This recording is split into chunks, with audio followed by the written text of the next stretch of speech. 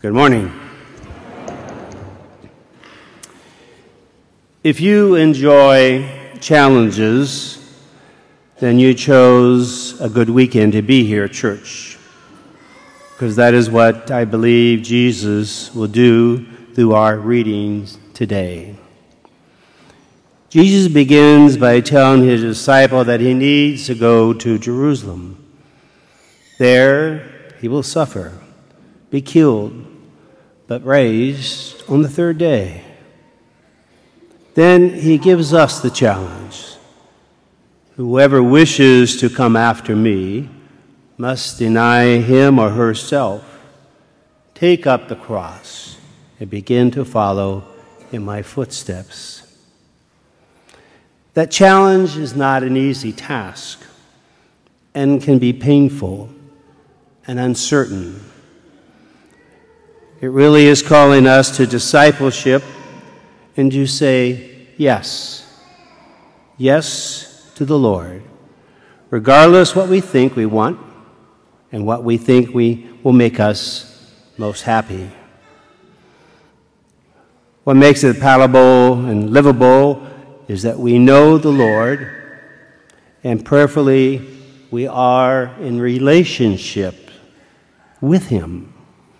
That's the gist of our faith, relationship.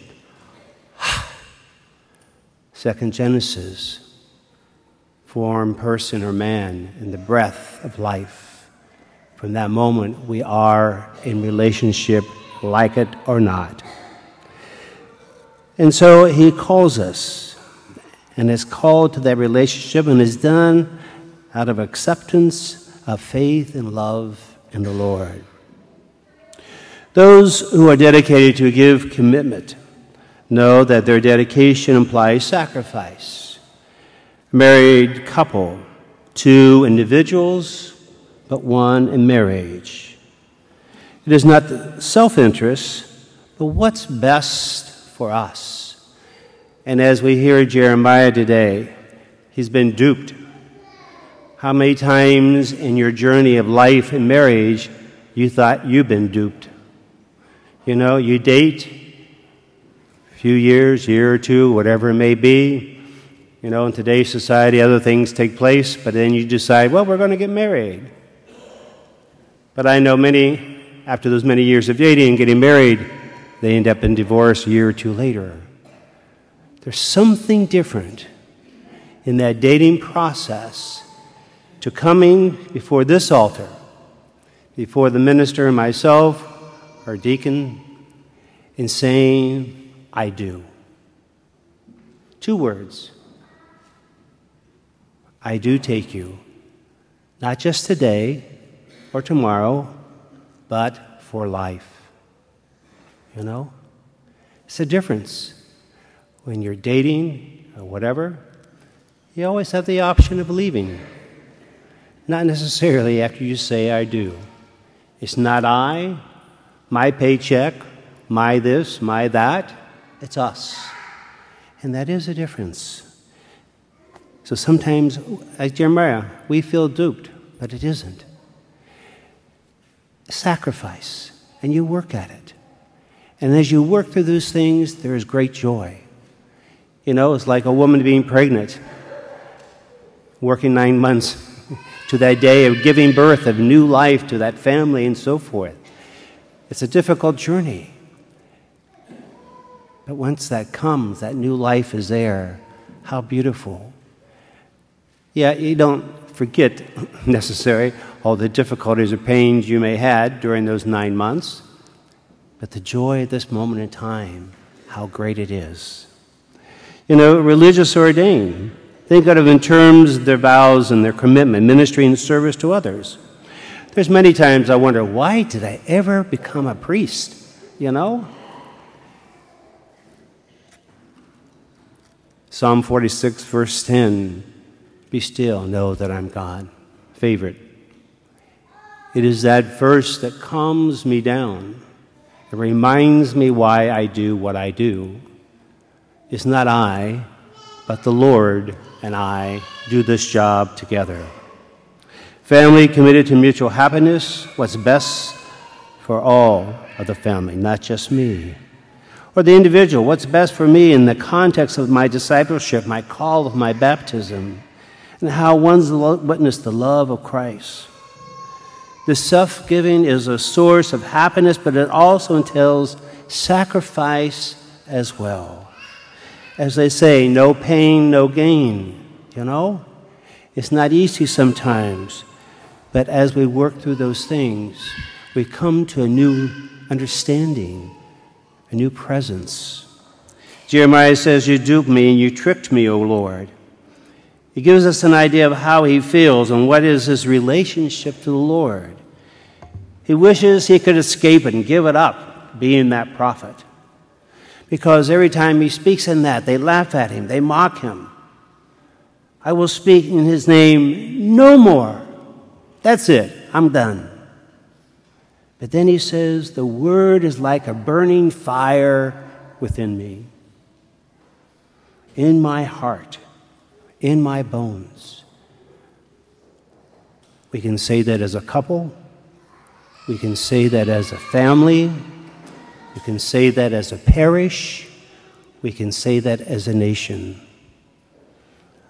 Just think the rain we have had, but think of the rain down south over the last 5 to 7 days.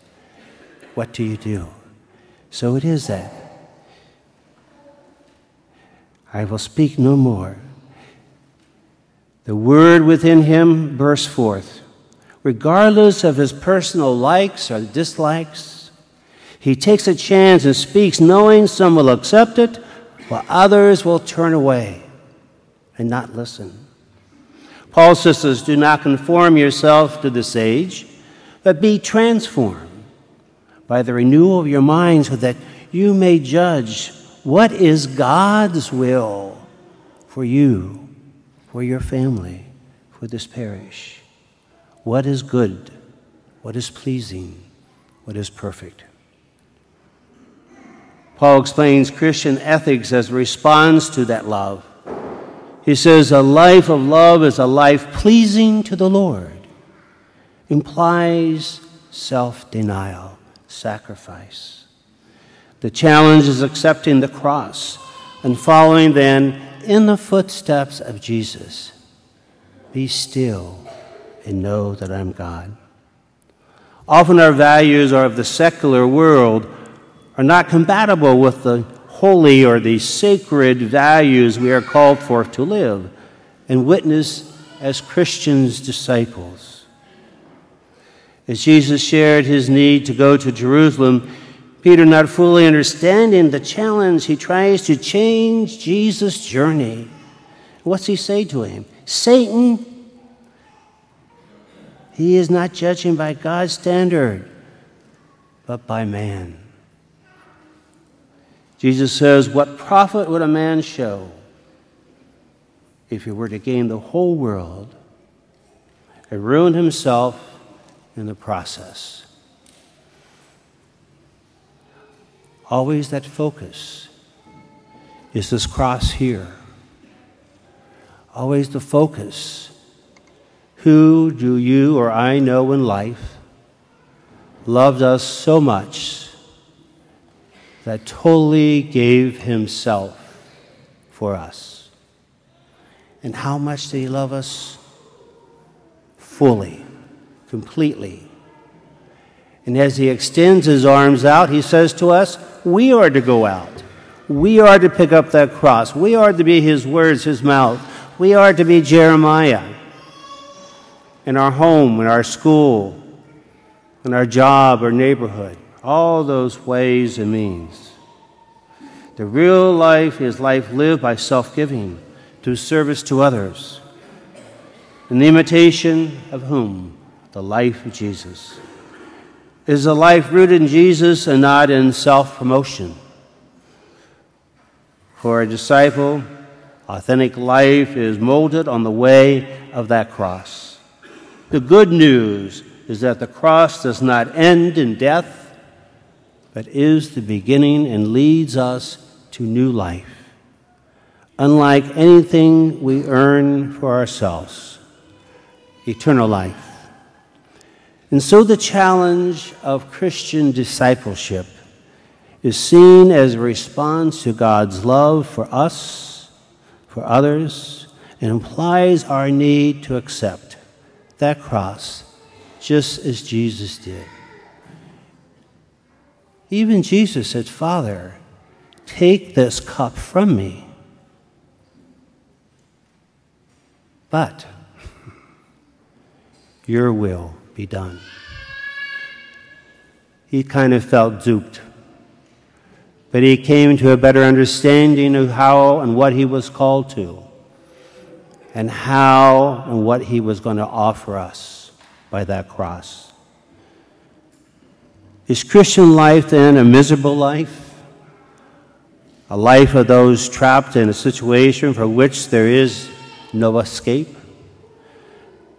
Is it useless that sacrifice or denial is seen as a perspective of love and service to one another? The secret of a happy Christian life is not to avoid the cross, but accept it as the holy and the sacred grace of Jesus to guide us and to sustain us in living life each day within this secular world of us, but to a new world of eternal joy. And the basic question is then, how do I live this challenge?